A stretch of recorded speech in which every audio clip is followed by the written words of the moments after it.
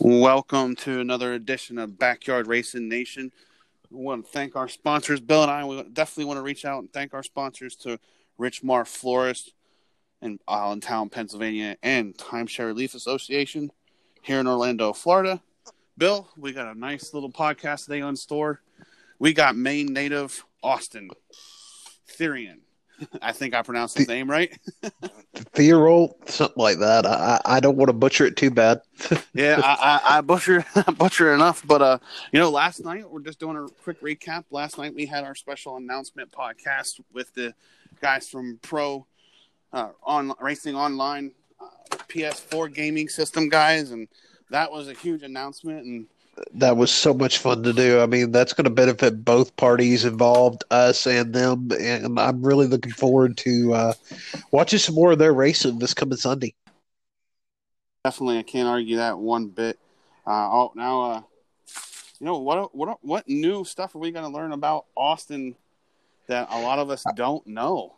I've got some notes as always, but a lot of people do not realize that he's finished third in the Snowball Derby, and there's a lot of accomplishments for this young man, and a lot more to come, I'm sure. Yeah, I definitely agree with that. We're just waiting for Austin to dial in. Busy man, he's taking a lot of time out of his schedule for us, and we appreciate that. Just waiting for him to come on in, and we'll go from there. Yeah, for sure. So, Scott, who you got this weekend? Who you got this race tomorrow with Jeff Gordon Racing? I gotta go with. I hate to say this, but I'm gonna go with Garrett Smithley. I don't want to take too much flack for it from all those big time team lovers, but Garrett Smithley is gonna put it down. I hear that. That's my pick for the Pro Invitational tomorrow.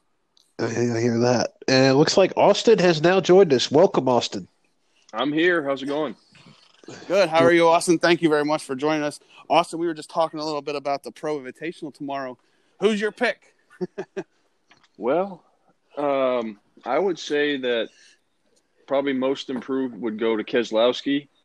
I don't know. It's a toss-up. That track is so conducive to not knowing and not being able to make any predictions. So I'm going to go with the caution flag is going to be the winner.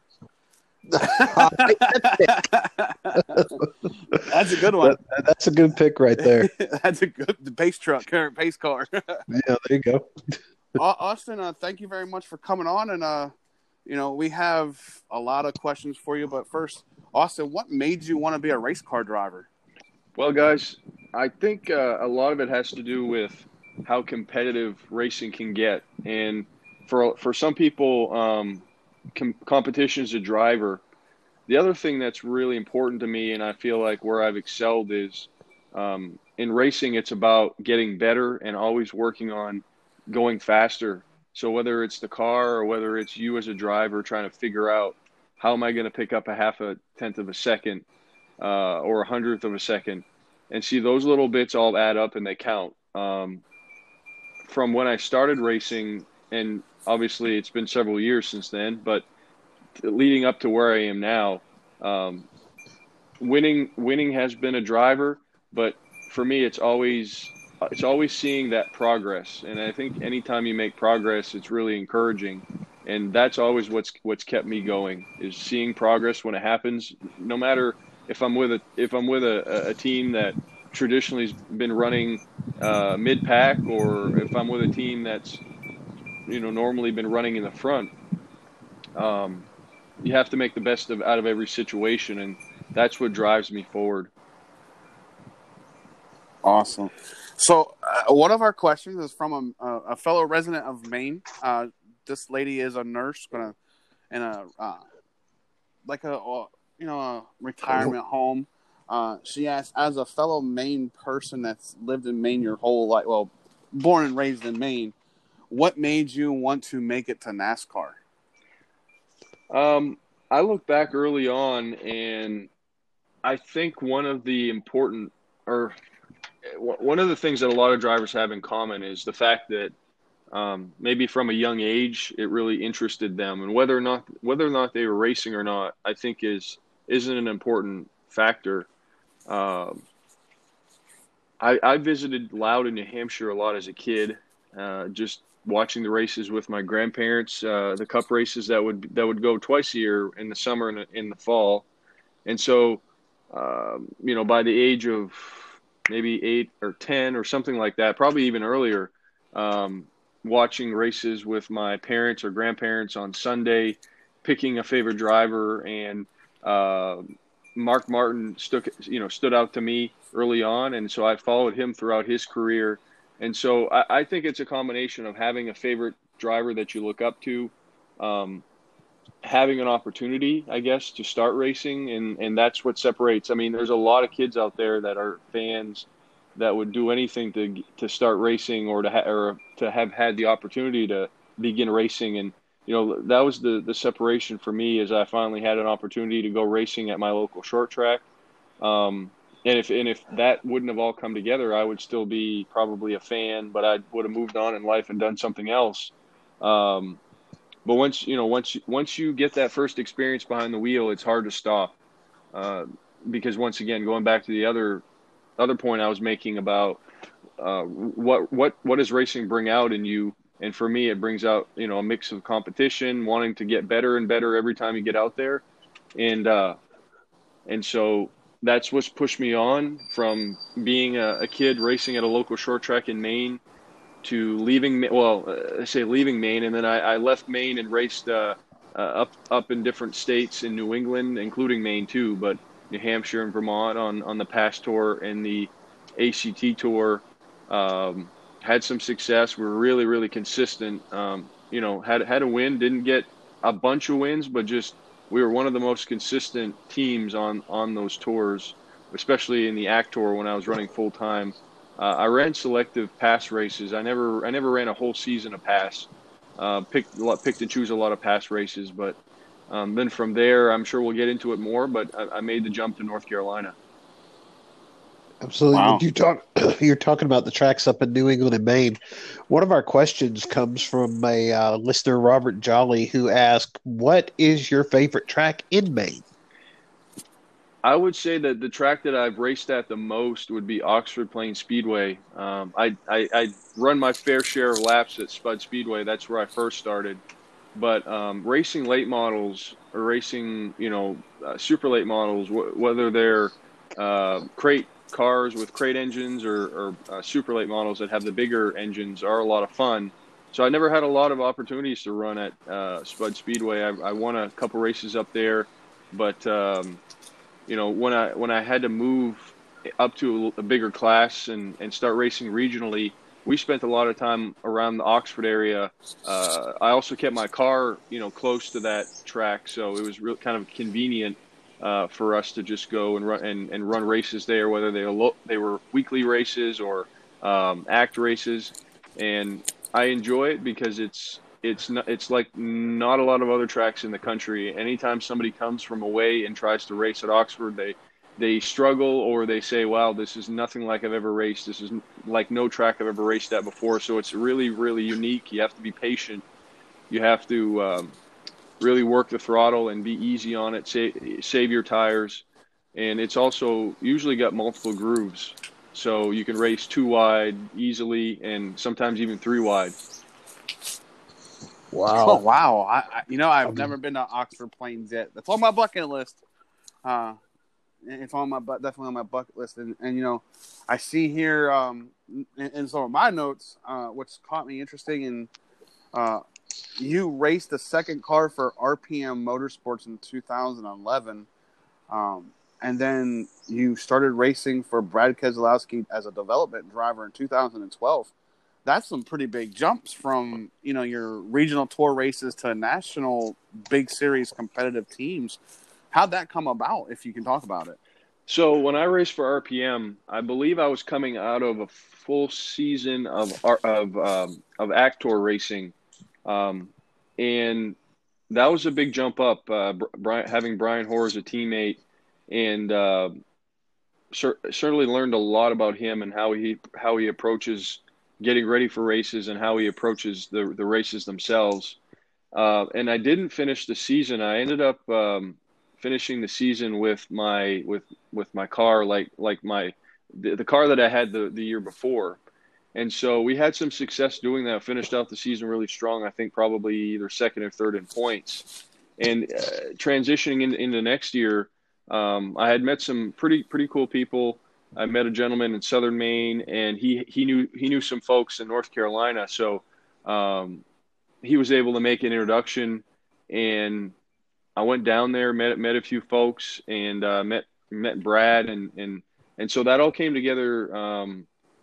Even though it's just been a while ago, that all came together fairly quickly. I think I ran a race during the wintertime or during springtime,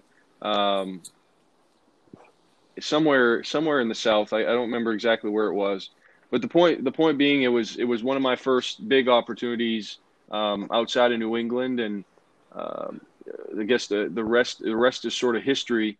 I stayed with Brad for a couple years and had some success with him. Worked with Gary Crooks as my crew chief over at Crooks Racing, and so had a lot of fun. I saw many different tracks. I mean, we traveled a lot, traveled in the car a lot, so a lot of late nights and arriving back home really early in the morning after a 10-hour trip.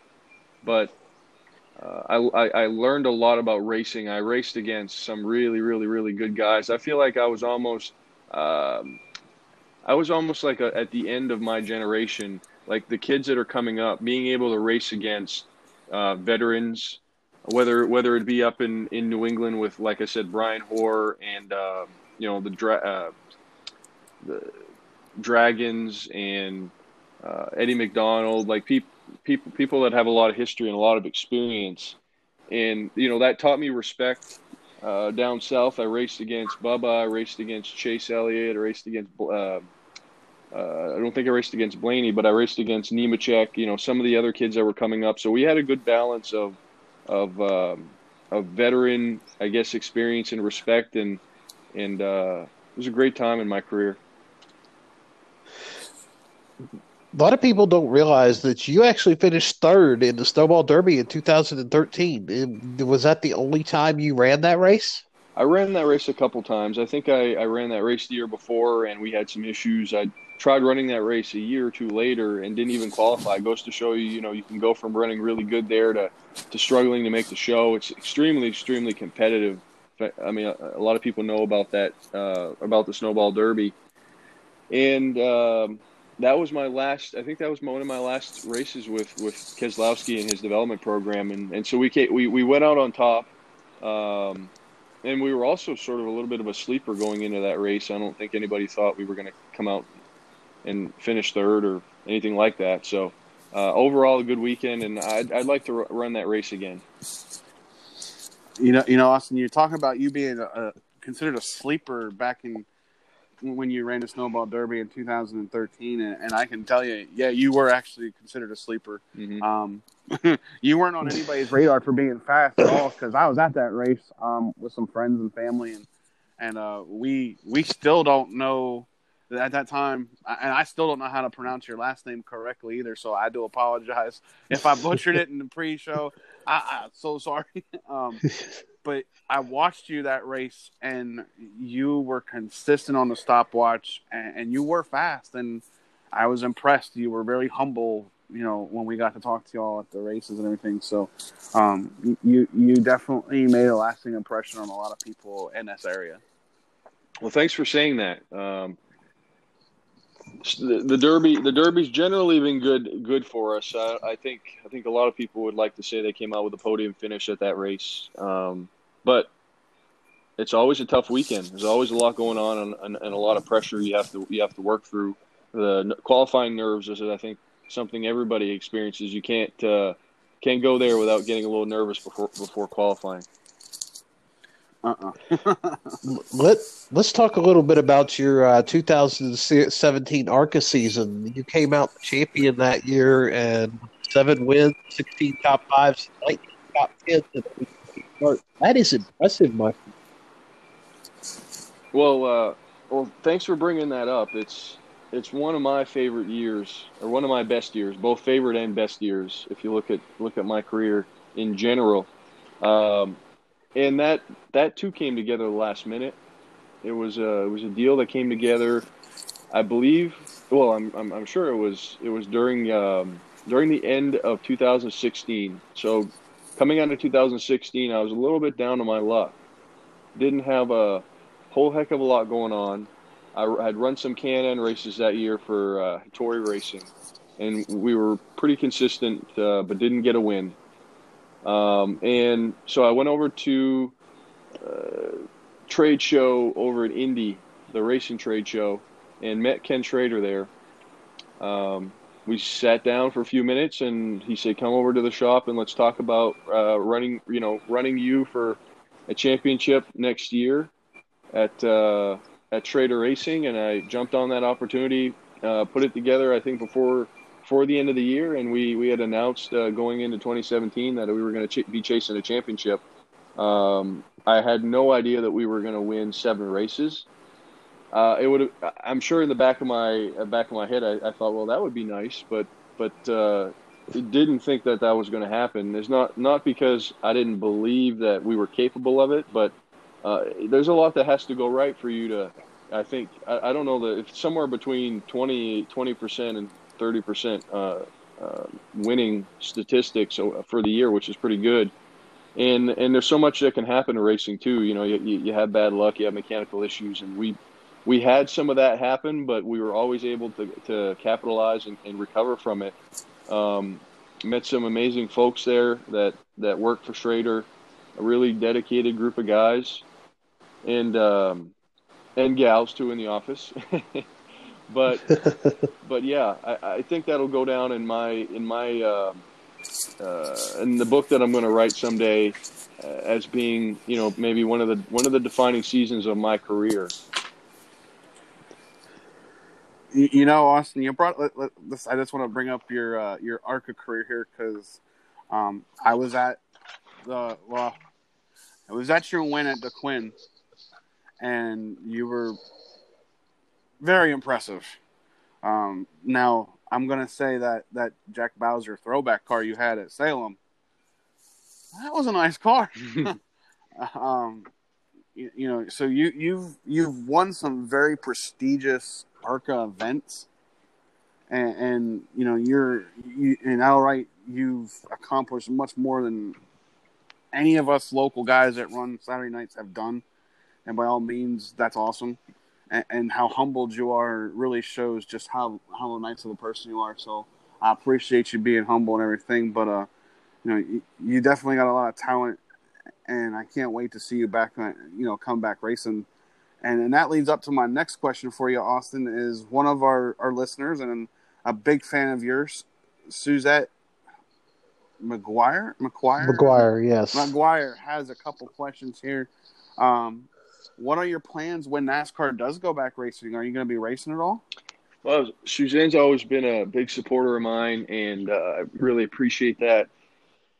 I'll tell you, things were coming together after last year and having that sort of injury that during Talladega, end of the Talladega race, which slowed me down a little bit, slowed down some of the momentum that I had going out of last year.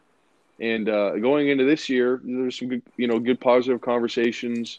I felt like things were coming together, but right now I feel like and not to use it as an excuse, but I think a lot of people are a little bit in a holding pattern right now with everything that's going on. So when people say when racing gets back, or when people say when things get back to normal, I think we have to realize that it's going to be a process, and it's going to take a little bit of time. I'm thinking about some great companies that I work with now, worked with in the past, or that I'm going to work with in the future. There's a lot of companies out there that are really strong and are going to be around and healthy into the future. But right now, they're just kind of taking a deep breath and evaluating everything, making sure that they're smart with where they're investing their money. And so I think that might hurt guys like us. I say guys like us, meaning the drivers that are trying to really put themselves out there for every single opportunity. And a lot of times the sponsorship that they end up getting is is either multiple races, or sometimes even one race for one sponsor, and then you have to move on to the next one. I think it's going to change things for a little bit. And so point being, I'm coming back to answer your question, is that some of the plans are a little bit delayed. So I'm going to have to see once everything starts to open back up and we start to go racing again. I think that'll be a good time to re-engage a lot of the conversations that I was once having before. And hopefully they start coming together, and by the end of the year, maybe sometime in the summer or early fall, that we can get back racing. Okay. Or that I can get back racing. They'll get back racing, but but I'm in the process of working it all out. Now she has a whole list of questions. She seems like she's a good fan of yours, and we want to make sure we get all her questions in. She asks, how is PMG Management Consulting coming along, and how many clients do you now currently represent? Well, that's only Suzette would bring that up, and I appreciate her talking about that. I started working with PMG early last year, and I always felt like I had a really good understanding of what it took to be successful behind the wheel, and the approach that you have to take mentally and all this other stuff to get prepared. And I understood the cars really well because I had to work on them growing up. But the other thing that a lot of people sometimes miss, and I'm being a little bit harsh, and I know there's a lot of drivers that excel. I mean, look at Spencer Boyd. We all know him, and he excels at the business side. But for a lot of people that are coming in that don't know what it's like to be involved with NASCAR or professional racing at a high level, it's like sometimes the business side can seem a little daunting. So, my partner and I decided that we were going to work together with PMG, and I've been involved with several drivers, and we've enjoyed doing so, sort of advising them when it comes to how should they approach their career if they're young and they want to have a goal about racing at the cup level, or at least moving up the ladder, and sort of looking through different plans and opportunities and different options that they might have to help them stay on that path and stay on that course, so that they're not deviating from it and bouncing around from series to series, or from car to car, from team to team, like a lot of us have in our careers, and we always learn from that. And so it becomes a little bit easier to look back and start giving advice because you have experience to pull back from. So I've enjoyed working with PMG, on the ownership side and working with some of the drivers. I mean, we represent Howie DeSavino. I'm thinking of as they come off. Quinn Huff is in the Cup Series. Howie's moving up into the Truck Series. Colby Howard's moved up to the Xfinity Series with Johnny Davis this year. We got a legend car driver, Landon Rapp, that we work with, and a lot and others as well that we've worked with in the past. But just a good solid group of drivers, and you never know what the future is going to bring. But kind of summarizing it all up, it's like you don't know what the future is going to bring, but you have to make sure you minimize your mistakes, because they're really, really easy to make in this sport. And sometimes it seems like one wrong move can ruin somebody's career, and that's true. So you got to be smart about it. You got to really think about it, and shooting from your hip, as they call it, isn't always an effective method if you want to get somewhere. So yeah, great opportunity for me to keep involved in the sport, and be able to mix my understanding of the driving aspect and the business aspect at the same time. Well, I want to apologize to our listeners if they're listening. Some of my crew guys came over and are firing up the race car because Florida has said that we'll be racing within the next 2 weeks. So the guys have fired up the little late model and trying to get everything. And I'm like, guys, I'm on the podcast, really. So I want to apologize to everybody if they heard it in the background, but we're getting excited down here in Florida because racing is coming back, and I know Austin, you're the same way too, because NASCAR said and the state of Charlotte and North Carolina all have said, we're going back racing. NASCAR will be essential businesses starting May 8th. So that's kind of nice to hear. What is the biggest transition you've had going from, as a driver to a manager, so to speak? Well, one of the transitions is that somebody has to go through is how are they going to navigate your career while you're also working with other drivers. I've had that, it's kind of like the elephant in the room. I've had people bring that up to me. And what I would say is, every horse has its day. Somebody's not going to be able to drive forever. You look at the career of somebody like Mark Martin, who drove into his 50s.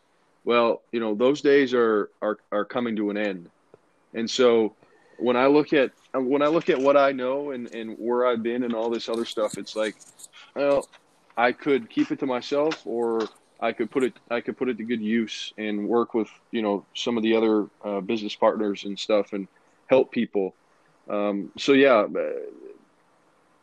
It's really cool to be able to still be involved in racing as a driver and be successful and moving up and having some really cool opportunities, and also work with some other drivers that are on their way up and know that maybe someday we'll be racing against each other. But at the end of the day, you had a little bit of an effect in making that all come together, and so that's extremely rewarding to me. That is pretty neat to hear. I never even thought of it that way. No, me either. So, yeah, well, I would hate for them to beat me, but that's part of racing. Austin, I'm sorry, Bill. Go ahead. I was just going to ask you. I noticed something in some of your biographical information talking about how you're a licensed pilot. Where in the world did you find the time between doing all this racing to become a licensed pilot? Well, I like dipping my toe in a lot of different things. I remember from a young age, this was probably before racing, or even when I started racing just at a local short track. I've been interested in a lot of different things. Aviation's one of them. I was always interested in history and politics as a younger kid. And between, I guess, 16 and 18, I had some time. I was still in high school, and I think I just graduated high school, and I think I took my test sometime in January, maybe of 2012 or 2013. And it's really an interesting field to get in aviation.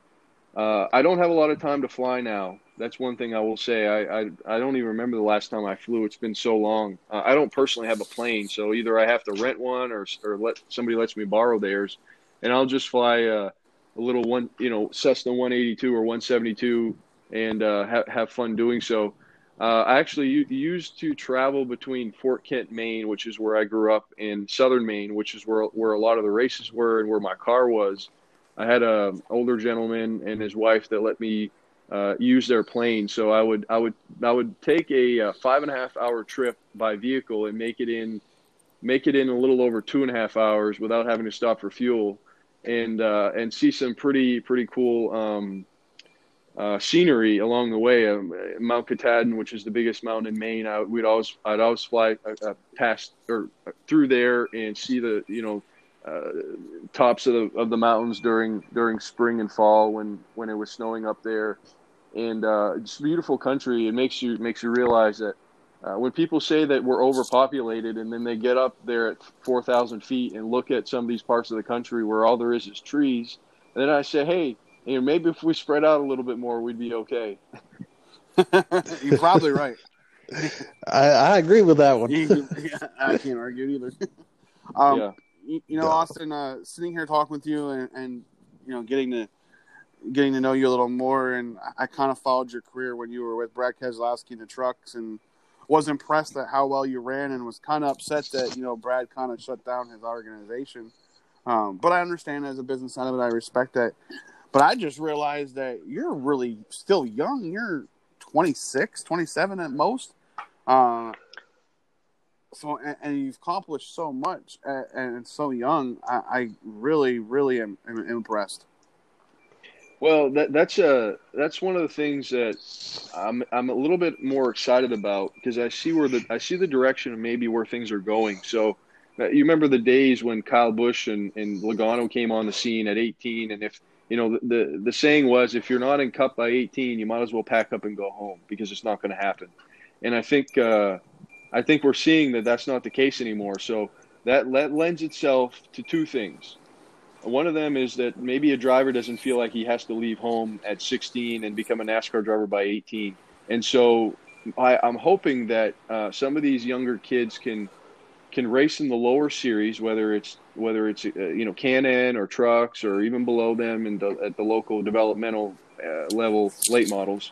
Build some fan base up before you just go and start racing Cup.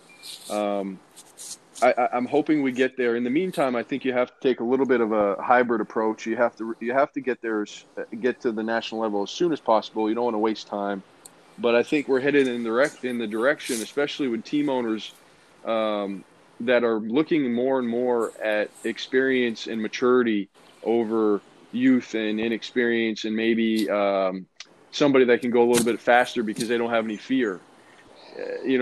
That used to work, but we're headed in the direction of the veterans having the older guys and the veterans having just as much success. People coming into their own when they're in their 30s. I think that's pretty safe to say.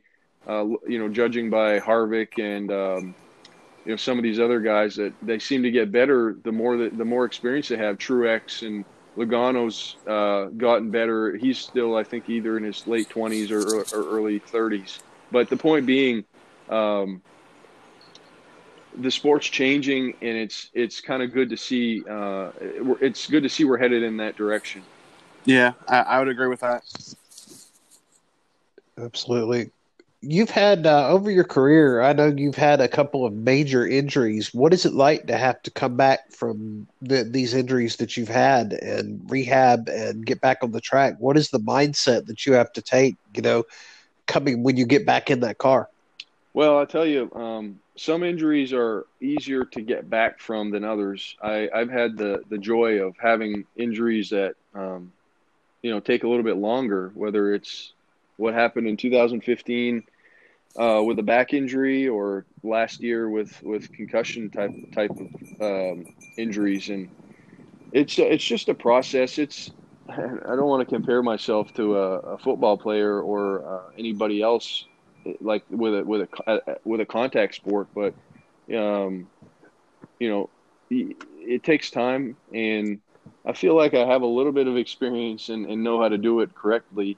I'm using this time right now. I guess that's one of the positives through the negative situation we're in right now with the shutdown and people really being affected by it, is it's giving me actually a little bit more time to get everything situated myself personally, health wise.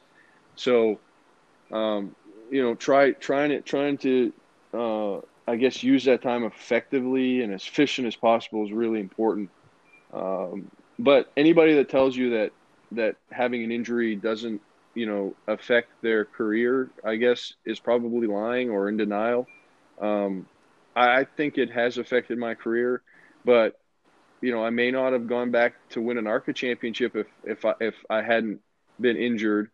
It would have been nice to keep racing at the NASCAR truck level, or moved up quicker and started doing some of that stuff. But hey, I'll take some of the adversity over not having had the opportunity to race at all. I think that's the way you got to look at it. I like the way you put that. I mean, that's a great outlook to have. It is definitely. I can't. I was trying to come up with words for that one. Austin, what is some of your most favorite memories of racing so far? Well, I think there's memories of the event, and there's also lessons from it. So I'll talk about maybe the one that's coming to mind right now, and there's surely a lot of others, but you talked about perseverance, I think, at the beginning of the show, or we talked about that. And we talked about being committed to something and seeing the progress and things get better. I was I was racing at Salem. I think the second race of the year in one of Schrader's cars, and we had some success. I'd have to look back. It feels like it's been a long time, but it's only been a few years. But look at what exactly had happened before we visited Salem for the second race of the year. I think we had maybe won, or the momentum was on our side. But one of the things that I know, and I've always been like this personally, is that you can be at the top, but you got to keep working. You got if you're winning races and you think that you can just sit back and not do anything or not try to get better, you're going to get beat. And so it's a constant process. We had worked until I think 3 or 4 in the morning, getting the car ready for Salem, and I was side by side with the guys. I was working with Donnie on setting up the car, and we had just overhauled, I think, the front suspension of the car, trying something different because we felt like, well, the last time we were there, we weren't as good as we could have been, and so we had learned some things going in to Salem, and I just told them, I said, look, we can be conservative, and we could just take what we ran there before, or we can try something. We can try something because if we want to have a chance to win the race, we have to do it. Going there and finishing fifth is gonna be fine, but if we want to win the championship, we have to outperform the 77 car, which is who we were really tight in points with. We have to try to outperform him, and we have to win. We have to win this race.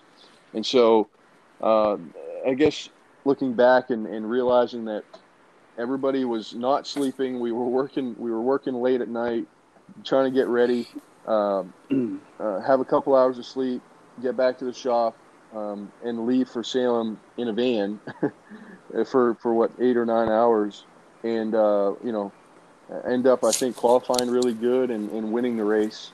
Those are the moments that I think we all race for.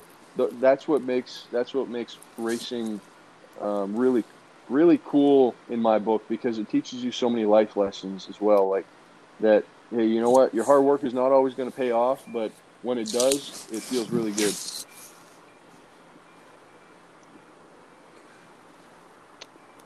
Interesting. I'm sitting here digesting that because there's a lot of truth in that. And Austin, I'm going to say Right. you touched a core there with me, and so that was why I took a couple of seconds to kind of gather it all in. And Austin, you have so many partners that you've worked with sponsor wise.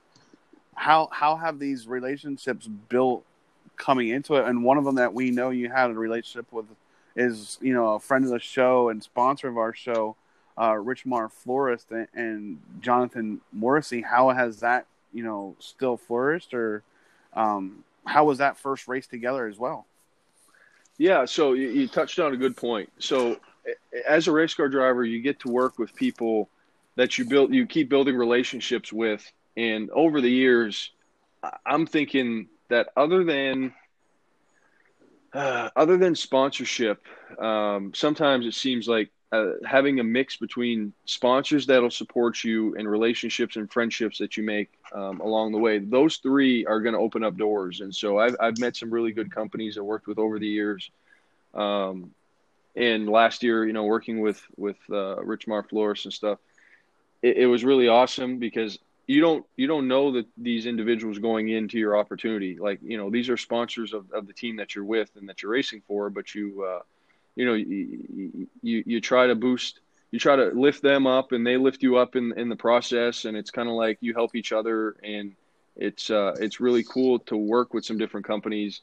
I worked with Bangor Savings Bank last year. They're a New England company, and I've been supported by a lot of New England companies, and it's been humbling to highlight them too at a national level. And so yeah, it's a pretty rewarding experience, I guess. It has its challenges. I mean, sometimes it's overwhelming. You have to figure out, okay, how am I going to make sure that the sponsor's happy, make sure your team's happy, make sure that everybody else is happy, make sure your fans are happy. But I think if you can balance it, you're going to be successful. And And so that's important for every young driver to realize that they can't just focus on one and let the others slip, because you have to be able to manage everything if you're going to be successful. Yeah, you were talking about how you're keeping in contact and still working with these sponsors during this off time. And I mean, I know there's going to be a lot, like you were talking about, a lot of sponsors that are financially, the smaller sponsors might not be able to pick right back up where they left off. But is it important, even if they can't jump right back on, say, your car or your truck, to stay in contact with these people and build that relationship so maybe in the future they'll jump back on board? Yeah, that's really important. It's like, every once in a while somebody just needs a break. Somebody needs a few minutes to get back up off their feet, or off the ground onto their feet, after something that nobody expected to happens. And so whether you're a small business or a medium-sized business, even a large business, I think all of us are just going to take a deep breath, take the time that we need in order to get acclimated and get everything situated back to where things were before this all happened. And, don't forget your sponsors. Don't forget the people that got you there. Give them a second if they need it. And this is just the feeling I have, that I don't know how long a process is going to take. And we may lose some sponsors along the way. I know we're going to gain some in the long run, because I do feel like people eventually are going to be stronger than we even stronger than we were going into it. We don't know how long that's going to take, but it always seems to happen that everything gets better and better and better, and it's just a matter of time. So we just have to stick through it and take the pain while we can, knowing that on the other side that things are gonna get better eventually. That is so true. Austin, and correct me if I'm wrong here. My memory serves me correctly, and I hope Jonathan's does too. At Homestead, you honored, if we're correct here, a Sergeant Mills, an American hero who lost his limbs in the Middle East. How was that for you, if that is something my memory and his memory is correct? Yeah, your memory is correct. That really, spending time with a quadruple amputee that served their country puts things in perspective, really does.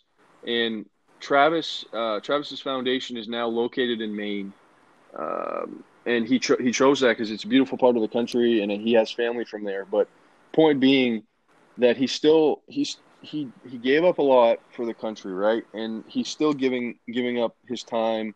He's got a nonprofit, the Travis Mills Foundation. He's a public speaker. He's a motivational speaker. He motivates people. He gives them the idea that they can push through whatever they're going through and come out on the other side stronger. Whether it has anything to do with military or whether you've never served in the military, he's really inspirational. So I'm glad we were able to highlight him. And the partnerships that had to come together to be able to give the Travis Mills Foundation that opportunity, having Bangor Savings Bank as a major supporter, allowed us to highlight the Travis Mills Foundation. And so it was really awesome. We have a lot of pictures and stuff like that, but like Travis got introduced to the crowd, and his car was out there on the racetrack, and even though it wasn't competitive per se, and we weren't running up front, I think that's just being able to highlight a person like that and an organization, a nonprofit like that, in front of that amount of people and on live TV, and then just the face-to-face time with somebody like that, I think is really, really gives you what's the word? It puts a little bit of kick in your step. Like, you leave there saying that nothing's going to hold me down and I can overcome it. And Travis does that for you.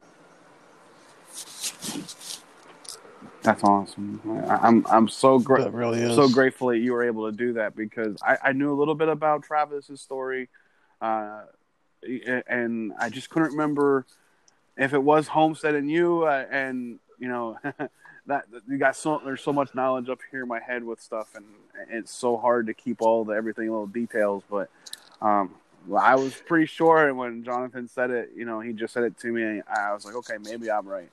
But Jonathan, is looking forward to talking with you too as well, and I know you guys are going to build a relationship as well, continuing forward. But um, Austin, is there anywhere where people can support your racing efforts, like purchase maybe shirts and memorabilia for you?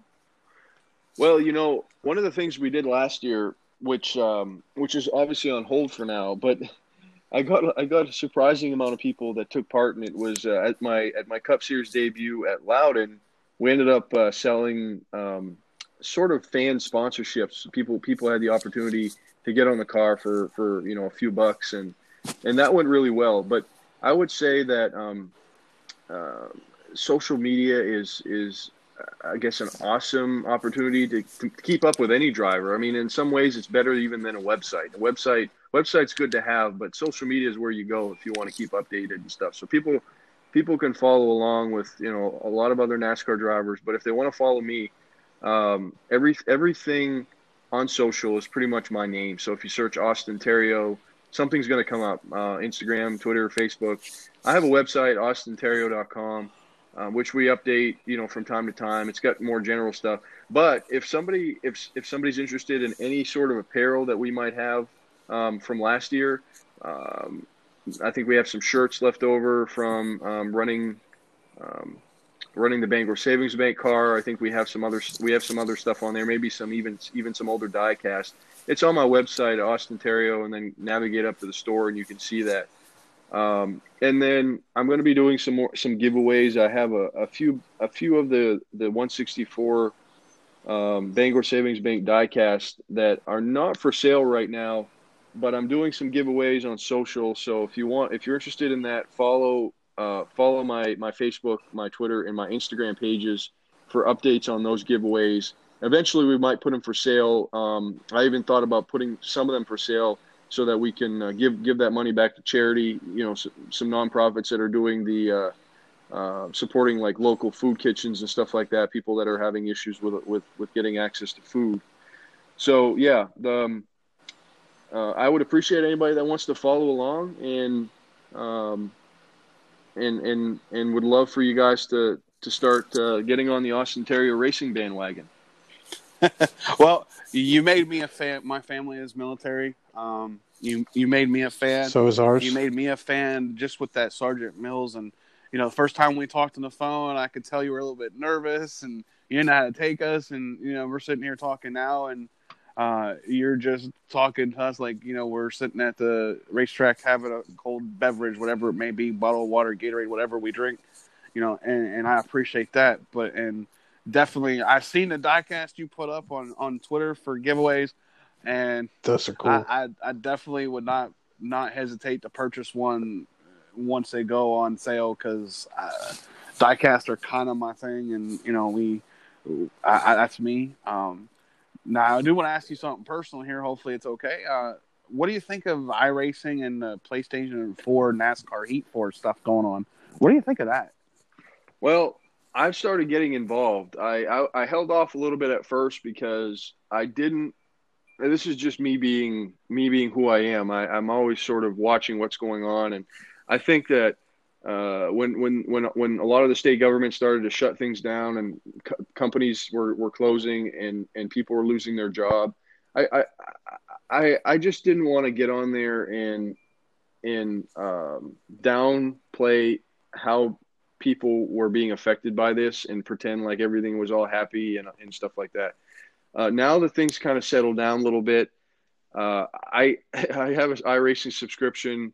I'm doing some more races and I'm putting them out there in public and promoting them. I've actually run a couple races. I think trucks. We've done an Xfinity race.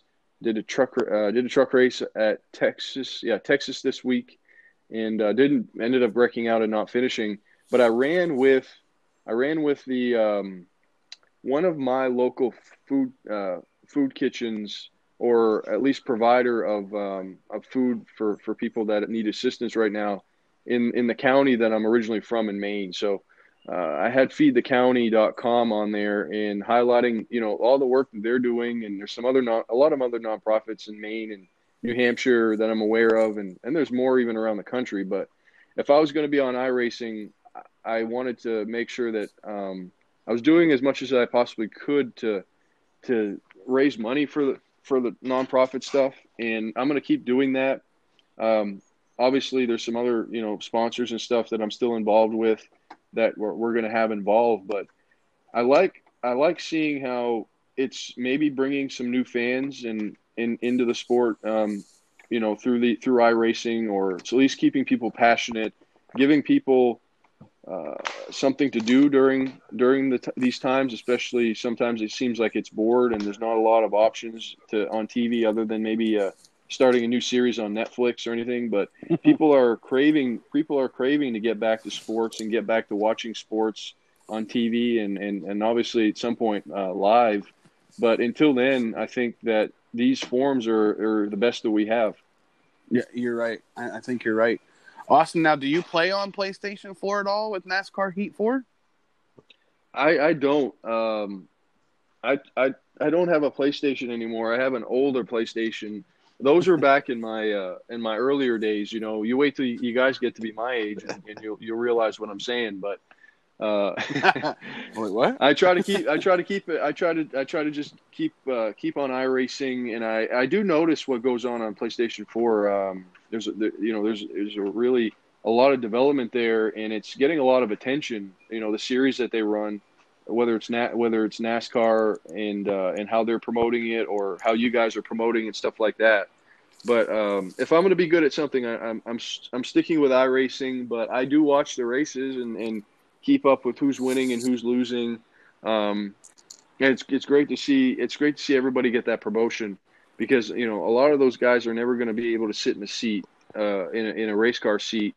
But if they can highlight their talent online and get promotions and get sponsorships, to me, they're sort of leading the way. That's how things are going to be in the future. You're going to have live sports, and then you're going to have esports. And not everybody's going to be interested in live sports. Not everybody's going to be interested in esports. But I think you have some overlap, and then it's just going to be esports is going to be something that keeps growing. And this what we're involved with right now with the shutdown is going to speed up that process. I think people are going to be take it more seriously and be more serious about it. But at the same time, there's going to be people that just stick with live sports, and they're the ones that are super anxious to get back in the grandstands to watch a game or to watch a race. You're right. I think you're. I think you're absolutely right. When you first started talking about that, you hit it on the head. There are going to be some kids that come out of this that, they play video games and they got to watching these iRaces that now Fox and FS1 are showing. And when this is all over and we go back racing, they're going to be saying, "Hey, Mom, hey, Dad, can we go to Daytona? Can we go to Atlanta or whatever their local track may be and see a race for real and see what it's really like?" And that's going to be good for the sport. Yeah, and also, I mean, this may or may not happen, but it could be a theory, I guess, would be you say you have an 8-year-old kid or something. I know you may have to be a certain age to get an account, but I mean, people do what they have to do. You get on and start racing, and you have fun, and you're able to connect with drivers from different parts of the country, and maybe you start racing at your local short track. Maybe you go out and support your local short track, whether you're a fan or whether you eventually become a driver. And we need that right now. I mean, I think if short tracks are going to survive, we need some more kids that are interested in racing and want to get involved. And so that may start a whole this may start a whole new generation of drivers that realize that they're pretty good at racing on iRacing, and they want to try the real thing, and they may carry the sport for the next 50 years. Who knows? Yeah, Definitely. I can't argue with that. You're definitely right. And Austin, I'm looking at the car you're talking about, that truck, that beautiful 32 truck, with feedthecounty.com. That thing is fantastic. It is downright beautiful. I ain't gonna lie. I actually kind of like the color scheme. That's pretty nice. You got Catholic cherries on there, and that's a good. My heart is into this, and I want to thank you, from all of us guys that you can do that.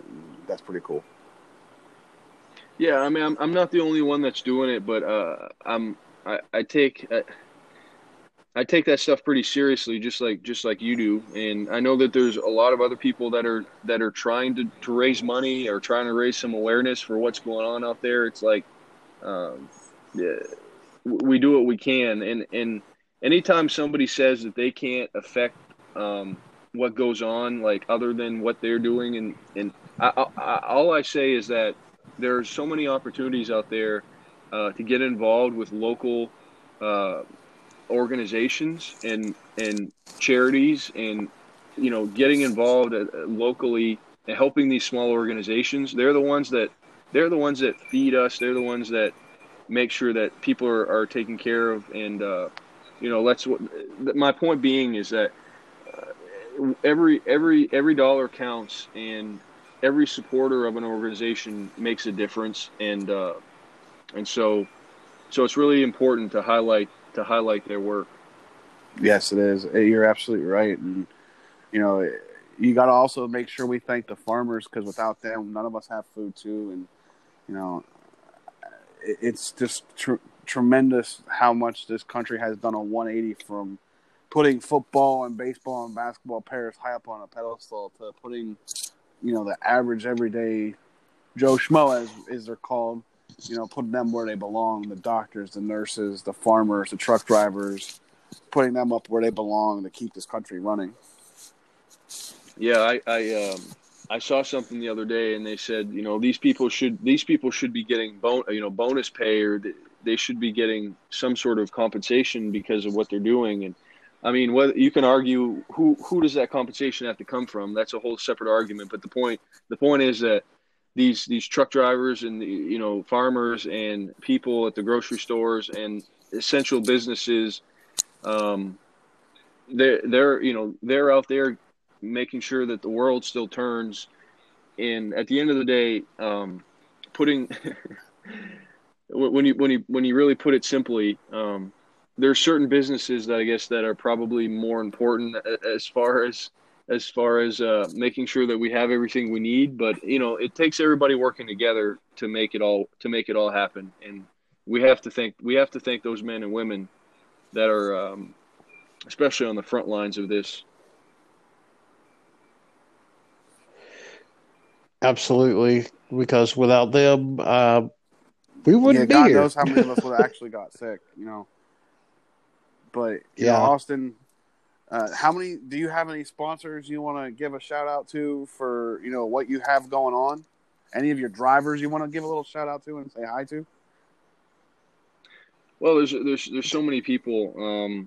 There's so many people. I was thinking back to some of the stories I was telling you at the beginning, and I didn't name names because, well, a lot of the people that I met over the years um, helped me to a point where they did it because they wanted to, and they did it because they had the capability to, and they didn't necessarily want the recognition for it.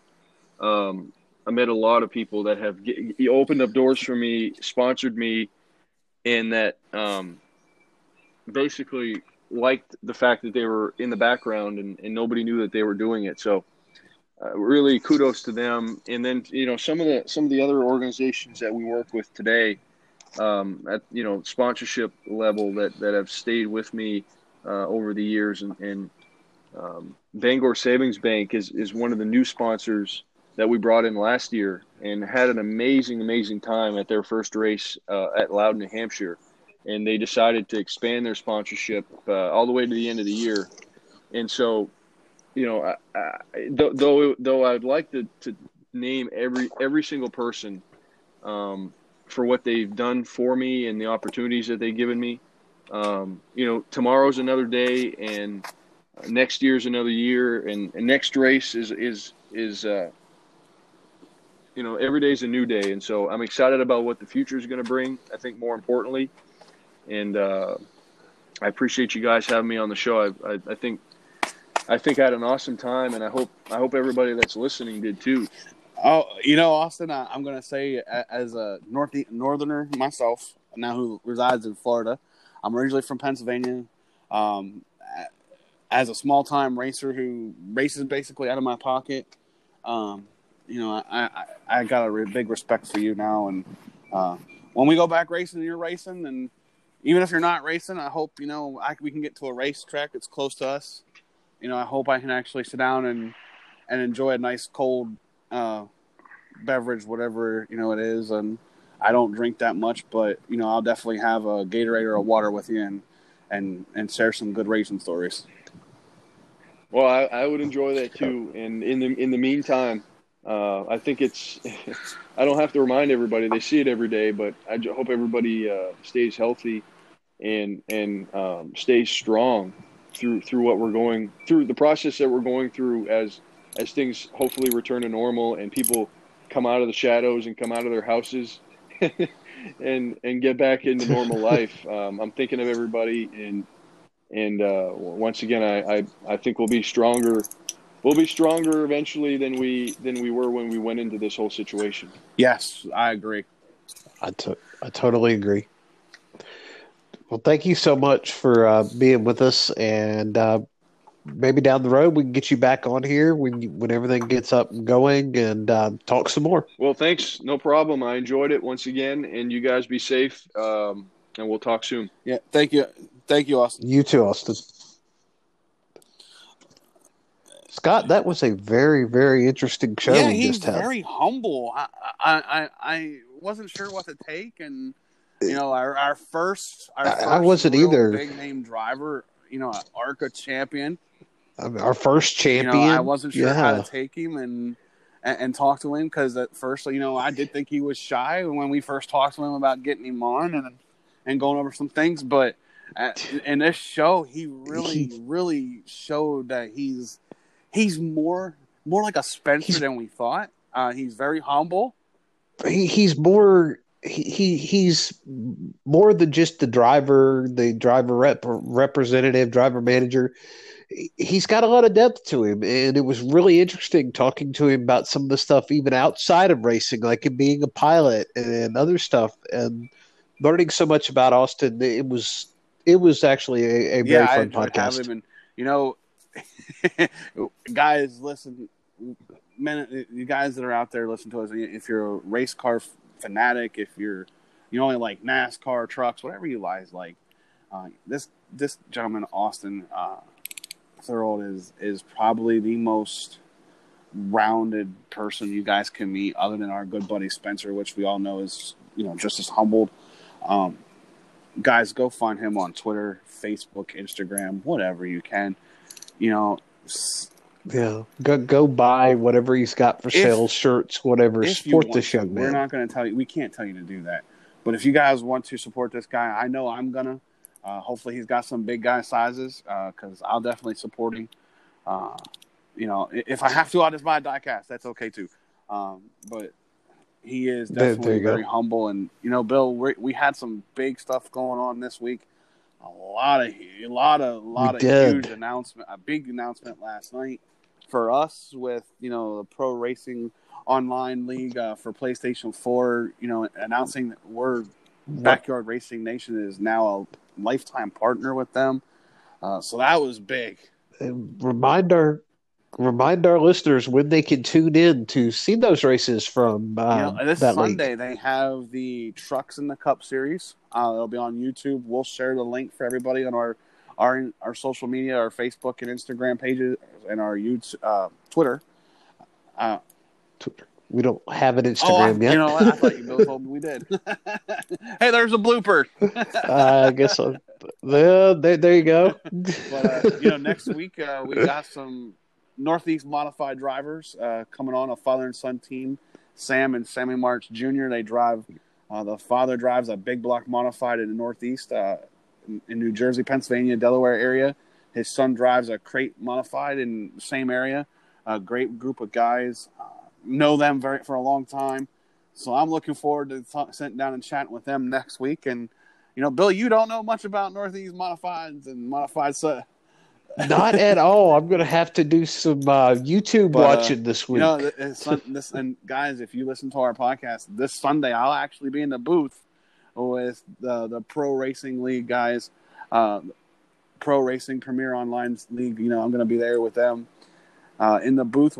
I'll share that link, and you'll get to hear my voice. But I also want you all to know you're going to see my driving skills on a game 2 weeks from Sunday. Well, not this Sunday, but the next Sunday after we do our show with the Sammy and Sam guy, Mark's family. I'm actually going to pilot one of the trucks at Talladega on PlayStation 4. Should be interesting. Should be interesting for me. Awesome. But stay tuned for that. Just and then when we have our show after that, I'll give you my intake on it. But for sure. But before we get out of here, we've started ending the shows this way. We want to thank all of the first responders, the nurses, the doctors, the grocery store workers, the truckers, the farmers. Without y'all, this whole time would have been a lot worse for everybody. And we here at Backyard Racing Nation, we just tip our hats to all of you because you're doing a wonderful job absolutely. Out there. And Bill, I can't say anything more to that other than, guys, if you're out there, don't do dumb stuff. Don't overload these people that are first responders, EMTs, nurses, at the ER, anywhere. Listen, disinfectant is not supposed to go in your body. Tide pods are not supposed at to go all. in your body. Any kind of cleaning chemical is for cleaning, not for putting it down your body. Soap. Absolutely. I know I had my mouth washed out with soap. It doesn't taste great, but don't do it. No. Don't go swallow the bar of soap. Please now. don't. Use common sense, folks. Wash your hands. Wash your hands. Absolutely. If you're not feeling good, wear a mask. Wear a mask if you go out in the public. Wear a mask. If you guys can get one. Absolutely. Remember that not everybody has that great immune system that maybe you have. So my mother is susceptible, very, very high risk. She has MS. She's caught this virus. Thank God she recovered. Bill, your mom, who is a mom like to me, she's very susceptible. Please, guys, I'm high risk too. I have diabetes. Guys, please, if you're not feeling good, do me a favor. Call a neighbor. Say, hey, can you run to the store? I'm out of milk. Just don't get in your car and go yourself. Please, if you don't feel good, stay your butts home. But if you desperately have to, make sure you're wearing a mask, some gloves, anything to protect. Don't breathe that stuff out, guys. Because the longer we keep doing dumb stuff, the longer we're not going to be able to do anything. And this is something that shouldn't. It's common sense. It absolutely is. Well, Scott, I'm looking forward to next week and learning a lot about these modified cars. And like I said, I'm going to do some YouTube research and watch some races that way this week. And until we talk again next Saturday, man, it's been a ball as it always is. And you know what, Bill? Racing is right around the corner. That tunnel has gone from about 2 inches long that we looked about 2 weeks ago to it's about a mile wide now, and it's getting bigger. It's wide enough to put three haulers in side by side. 3 haulers, but to our racing family and friends that are in the NASCAR world, please, guys, be safe as well. We love y'all, and we'll soon be seeing y'all soon enough. And to all our friends and family out there, we send our love and appreciation. And Bill, I send my prayers up to you, my friend. You're in Georgia. We're doing our social distancing about 900 miles. To where you're at up there. I think we're much above the guidelines. Too, but, once we all can get together, Bill and I, we have discussed we're going to do a live show. So yeah, we sit down together where we're not having to be distancing. In different states. That'll be fun. That'll be fun. Bill, we'll see you next week. All right.